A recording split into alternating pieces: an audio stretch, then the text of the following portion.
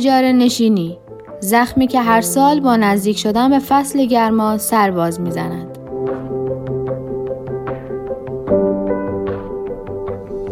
بر طبق آخرین آمارها 37% از شهروندان در ایران اجاره نشین هستند. در شرایطی که ویروس کرونا به شکل گسترده‌ای در ایران شیوع پیدا کرده، اجاره بها افزایش 31.6% درصدی یافته و مستاجران اکنون بر سر چند راهی چه کنم گیر افتاده‌اند. اجاره نشین‌ها چه مشکلاتی دارند؟ این افزایش اجاره بها در شرایط کرونای این روزهای ایران چه تأثیری بر زندگی آنها می‌گذارد؟ با چه چالش‌هایی روبرو هستند؟ عوامل افزایش اجاره بها چیست و چگونه میتوان جلوی این افزایش افزار گسیخته را گرفت؟ نقش دولت در این میان به چه صورت است؟ اینها موضوعاتی هستند که در این پادکست با مهمان برنامه آقای آرش حسنی بررسی خواهیم کرد و پای درد دلهای اجاره نشین‌ها خواهیم نشست تا با رنج خانه به دوشی این گروه بزرگ از جامعه بیشتر آشنا شویم.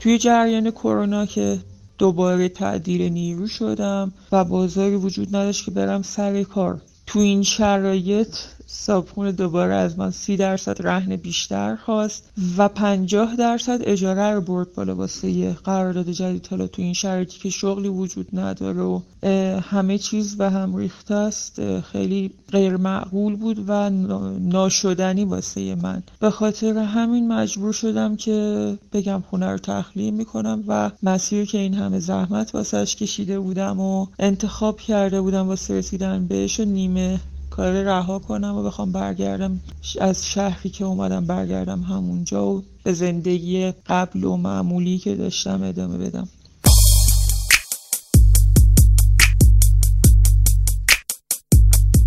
صدای تارا را شنیدید. اجاره نشینی که سابقا ساکن تهران بود، اما با شیوع ویروس کرونا نه تنها شغلش را از دست داد، بلکه با افزایش اجاره خانه ناگزیر مجبور شد مجددا تهران و موفقیت‌هایی را که کسب کرده بود رها کند و به شهرشان بازگردد. در ادامه به تارا باز خواهیم گشت و بیشتر از او خواهیم شنید.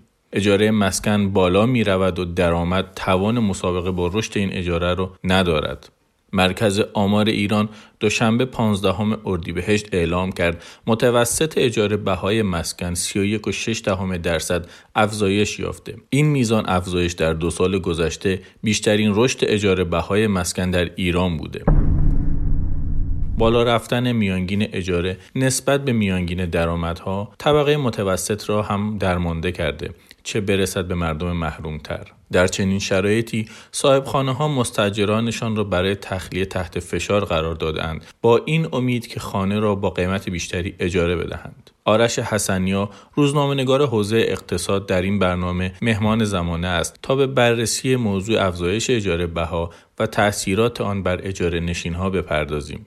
عوامل متعددی در افزایش قیمت اجاره بها نقش دارند، از تورم گرفته تا افزایش قیمت مسکن.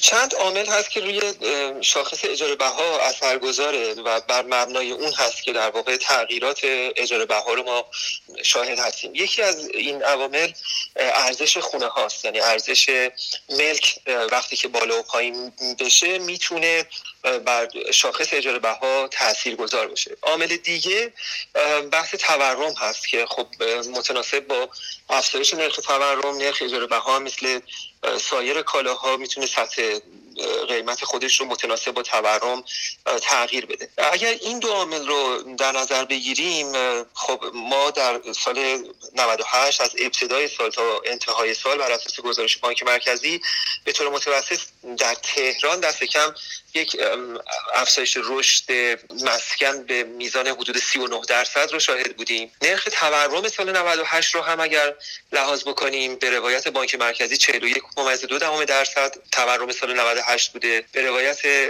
مرکز آمار ایران هم رقمی در حدود 34.6. با این حساب به نظر میرسه که افزایش نرخ اجاره بها متناسب با این دو عاملی که همیشه تاثیر میگذاشته روی شاخص اجاره بها کم و بیش در همون محدوده نوسان کرده.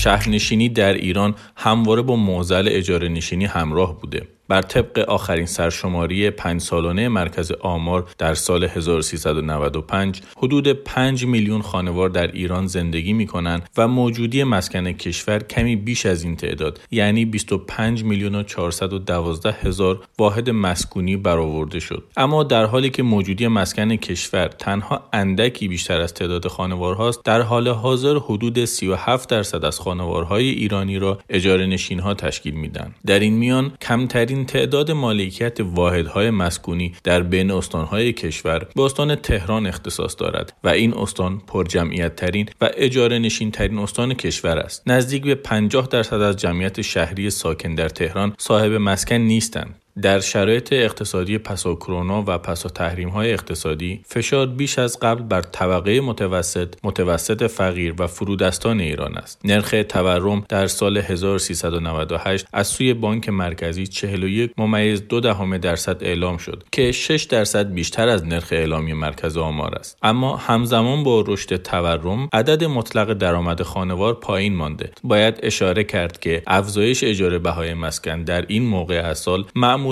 با جابجایی و اسباب کشی مستاجران رابطه مستقیمی داره، چرا که اغلب در اواخر بهار و ماه‌های تابستان این جابجایی‌ها صورت میگیره و مالکان در این برهه از سال میکوشن اجاره‌ها را افزایش دهند. همین موضوع سبب نگرانی مستاجران برای افزایش اجاره بهای مسکن با توجه به تورم زیاد در بحبوح‌های بحران شیوع کرونا شده. اما پرسش اینجاست که دولت تا چه اندازه بر روند افزایش قیمت اجاره بها میتواند تأثیر بگذارد؟ آیا دولت توان این را دارد که بازار افسارگسیخته اجاره بها را در شرایطی که بسیاری از شهروندان حتی طبقه متوسط رو به بالا نیز در پی شیوع ویروس کرونا با مشکلات اقتصادی و بیکاری روبرو هستند کنترل کند؟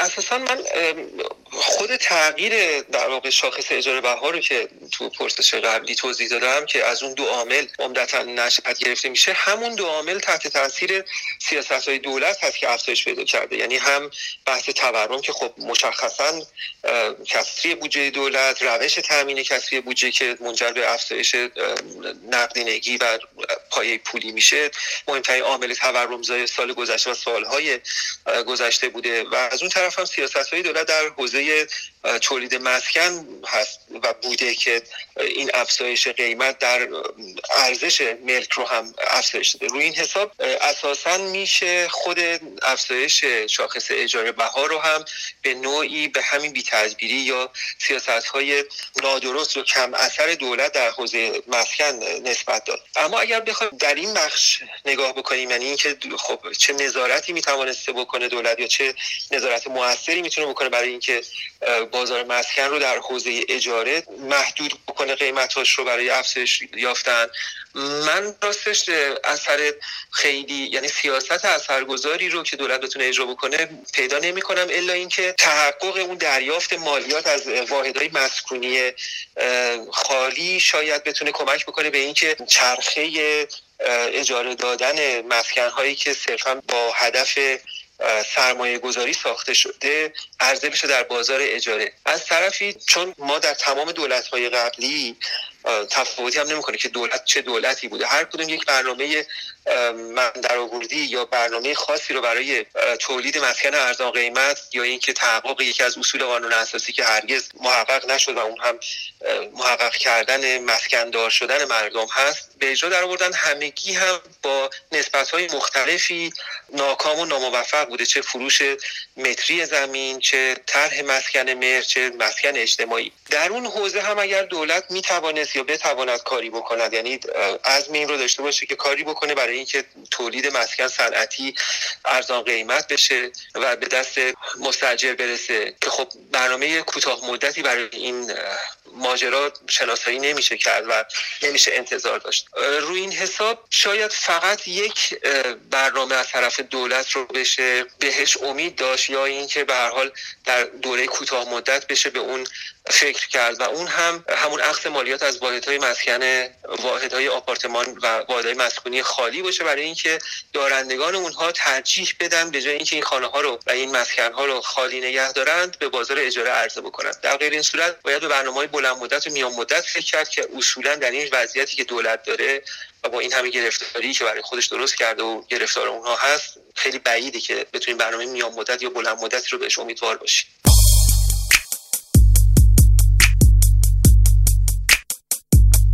آرش حسنی در صحبت‌هایش به اخذ مالیات از واحدهای مسکونی به عنوان راه حلی برای پایین آوردن اجاره اشاره کرد، به این صورت که صاحبان خانه مجبور شوند به جای پرداخت مالیات خانه را وارد بازار مسکن کنند. طرح اخذ مالیات از خانه‌های خالی از جمله طرح‌هایی است که سال‌هاست کارشناسان و نمایندگان مجلس درباره آن بحث می‌کنند و چندین بار تصمیم به اجرایی کردن این طرح قطعی شد، ولی هیچگاه به مرحله اجرایی در نیامد. علت این اهمالکاری را از آرش حسنی پرسیدم.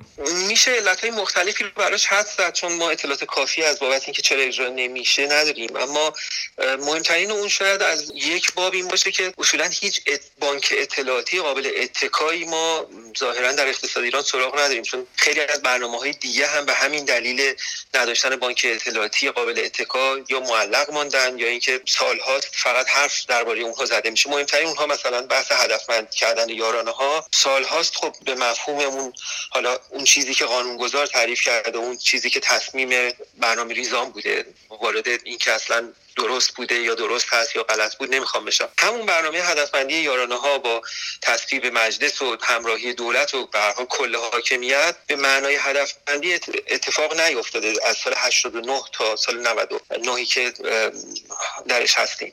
مهمترین دلیلش این بوده که خب بانک اطلاعاتی قابل اتکایی وجود نداشت که اساسا ما بدونیم که چه گروهایی شامل این هدفمندی میشن، چه گروهایی باید حذف بشن. از این باب شاید اجرا نشدن همین قانون اخذ مالیات از واحدهای خالی رو هم باید در اولین گامش این رو بدونیم و اولین دلیلش این رو بدونیم که بانک اطلاعاتی قابل اتکایی نیست، وجود نداره. از باب دیگه شاید این باشه که به هر حال گروه سرمایه گذارانی که سرمایه خودشون رو در سالهای گذشته تبدیل به مسکن کردن، تبدیل به آپارتمان کردن و اون رو خالی نگاه داشتن برای اینکه اساساً آدمای حرفه‌ای ساخت و ساز به مفهوم این که سرمایه‌گذاری در بخش مسکن بکنند بخوان این سرمایه رو در همون بخش به گردش در بیارن و برن سراغ پروژه بعدی نبودن. بیشتر هدف اونها از ورود در این حوزه و در این فعالیت حفظ سرمایه‌های ریالیشون بوده، مثل کسی که طلایی رو بخره یه گوشه انبار بکنه بدون اینکه طلا فروش باشه یا طلا ساز باشه که اون رو بخواد به گردش در بیاره، صرف اینکه فقط سرمایه‌هاش از بحث تورم و از آینده نامعلوم محفوظ بمونه. خب این گروه از سرمایه گذاران که کم هم نبودند میشه فکر کرد بهش که شاید صاحبان قدرت یا نفوذ سیاسی هم هستن در مجلس، در دولت و در حاکمیت یا در سازمان‌های مختلفی که باید چنین سیاست‌هایی رو اجرایی بکنن و اونها انقدری قدرتمند هستن یا انقدری فشار توانستن بکنن که چنین سیاستی هر سال با وجودی که خیلی هم راجع بهش صحبت میشه اجراش به عقب بیفته.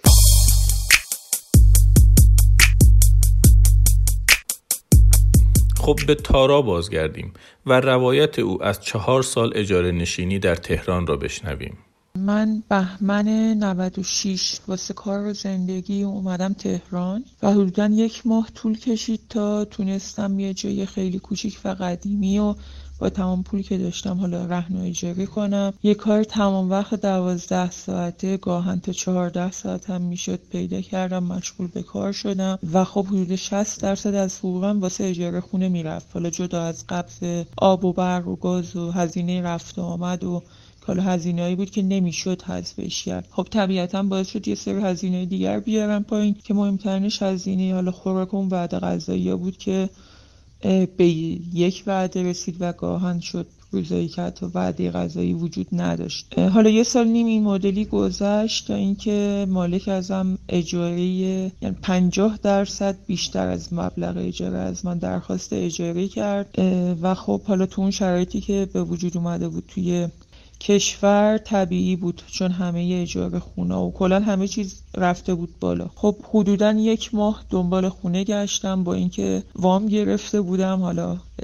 هزینه رهنو 2 برابر کرده بودم، ولی بازم خونه گیرم نمی اومد تا 1 ماه. بعد 1 ماه یه جایی توی منطقه معمولی تهران، جایی که زیر همکفه، حالا با شرایط خاص خودش خیلی قدیمی، تونستم حالا پیدا کنم و این مدلی شد که رفتم سر یه کار دیگه، جایی که روزی 15 ساعت سر کار بودم که فقط بتونم از پس هزینه اولیه بر بیام، که حالا اونجا هم دوباره یه چیزی حدوداً 40-50% تونستم، حالا با حدود 40-50% از حقوقم تونستم اجاره خونه رو بدم.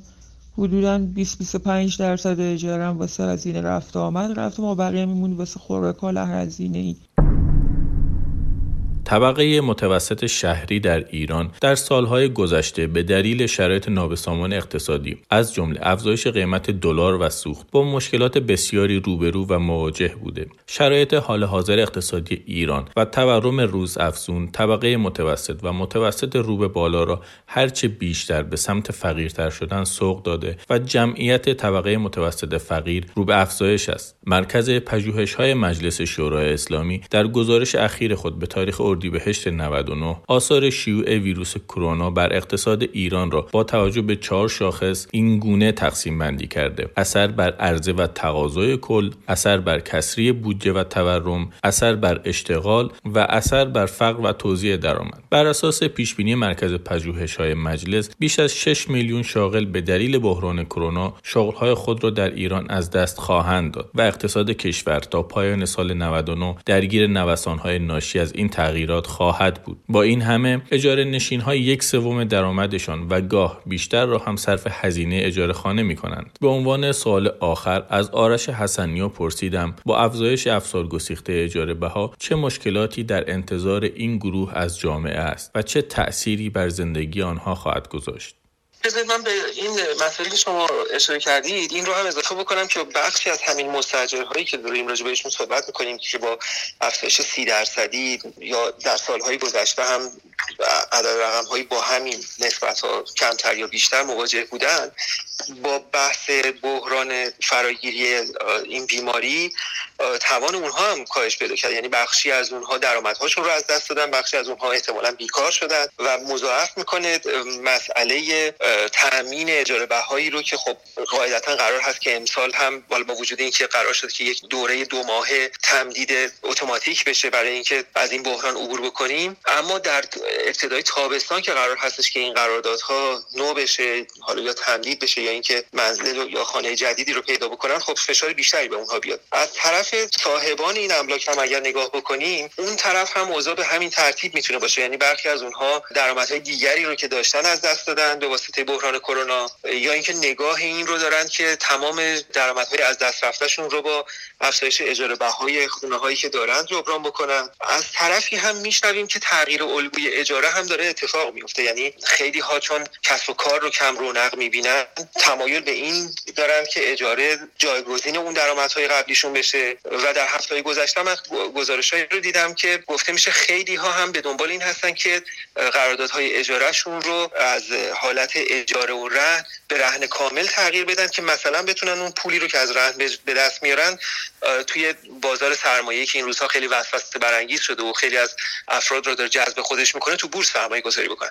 همه این به هم خوردگی، چه از بابت کاهش درآمد مستاجرها، چه از بابت تغییر الگوی اجاره در حوزه صاحبان مسکن، باعث میشه که مستاجرها در سال جدید کیفیت زندگی خودشون رو پیش از دست بدن. یعنی اول اینکه با بحث بحران کرونا روبرو هستن، تمام توان خودشون رو بس دارن برای این بگذارن که بتونن از این بحران عبور بکنن. قاعدتاً نیازهای اولیه اونها شامل خوراک و آشامیدنی و تهیه مثلا البسه یا وسایل ضد عفونی و بحث‌های ایمنی که به ایمنیشون کمک بکنه اولویت‌های اونها هست. از طرفی با افزایش اجاره‌ها که بخش بزرگی از درآمدها رو 1/3 درآمدها رو به خودش اختصاص میده روبرو هستن. تامین همین چند قلم باعث میشه که اونها از سایر نیازهای جدی خودشون که کیفیت زندگی اونها رو بهبود میداد، شامل هزینه‌های فرهنگی، هزینه‌های تفریحی یا هزینه‌های آموزشی، اونها رو حذف بکنن یا از اونها کم بکنن. به این ترتیب در یک دوره 1 ساله یا 2 ساله ما شاهد فقیرتر شدن و ضعیفتر شدن مستاجرها خواهیم بود. کما اینکه از سال گذشته هم گزارش‌هایی رو داریم که یک مهاجرت معکوس از شهرهای بزرگ به ویژه از تهران به شهرک‌ها و شهرهای حاشیه‌ای آغاز شده که این نشون میده کیفیت زندگی مستاجرها در سالهای اخیر سال به سال داره پایین‌تر میاد و بی‌کیفیت‌تر میشه زندگی اونها.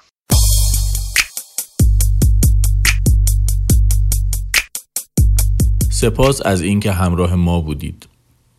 در پایان به صحبت‌های زانیار گوش خواهیم داد. شهروند اجاره نشین ساکن شهر سنندج که از مشکلات افزایش اجاره بها و اجاره نشینی در این شهر برای ما خواهد گفت. من 5 ساله که در محدوده بهاران در شهر سنندج مستاجر هستم. کسانی که با شهر سنندج آشنایی دارن میدونن که این محدوده یک محدوده متوسط و تقریباً کارمند نشین هست. در مورد نسبت اجاره باها به درآمدی که داشتم باید بگم که در سال 95 تا 97 تقریباً اجاره‌ای که من پرداخت می‌کردم 1/4 درآمدی بوده که داشتم، ولی در سال 98 و 99 و خصوصاً از بهار 99 که 2 ماه رو پشت سر گذاشتیم، اجاره باهایی که من پرداخت میکنم بیش از نصف درآمد من هست، در حالی که خونه هایی که من اجاره گرفتم از نظر کیفیت اصلا ارتقا پیدا نکردن و در مورد شرایط کاری هم که من الان دارم، ساعت کاری من نسبت به سال 95 و 96 بسیار بیشتر شده. فشار کاری ما بسیار بیشتر از اون سالها هست. من الان در روز 12 ساعت رو کار میکنم در یک شرکت، در حالی که در سال 95 و 96 من ساعت کاری که داشتم 8 ساعت در روز بود. در مورد پول پیشی که بابت اجاره میدم، در سال 95 و 96 پول پیش من 5 میلیون تومان بود، در حالی که الان پول پیش بنده نزدیک به 50 میلیون تومان هست. اجاره باهایی که در سال 95 و 96 پرداخت می کردم 400 تا 600 هزار تومان بود، اما اجاره باهایی که الان بنده پرداخت می کنم 1,100,000 تومان با پیش 50 میلیون تومان هست. همونطور که عرض کردم این محله یک محله متوسط هست و اصلا این خونه‌ای که من اجاره کردم در بالا شهر قرار نداره.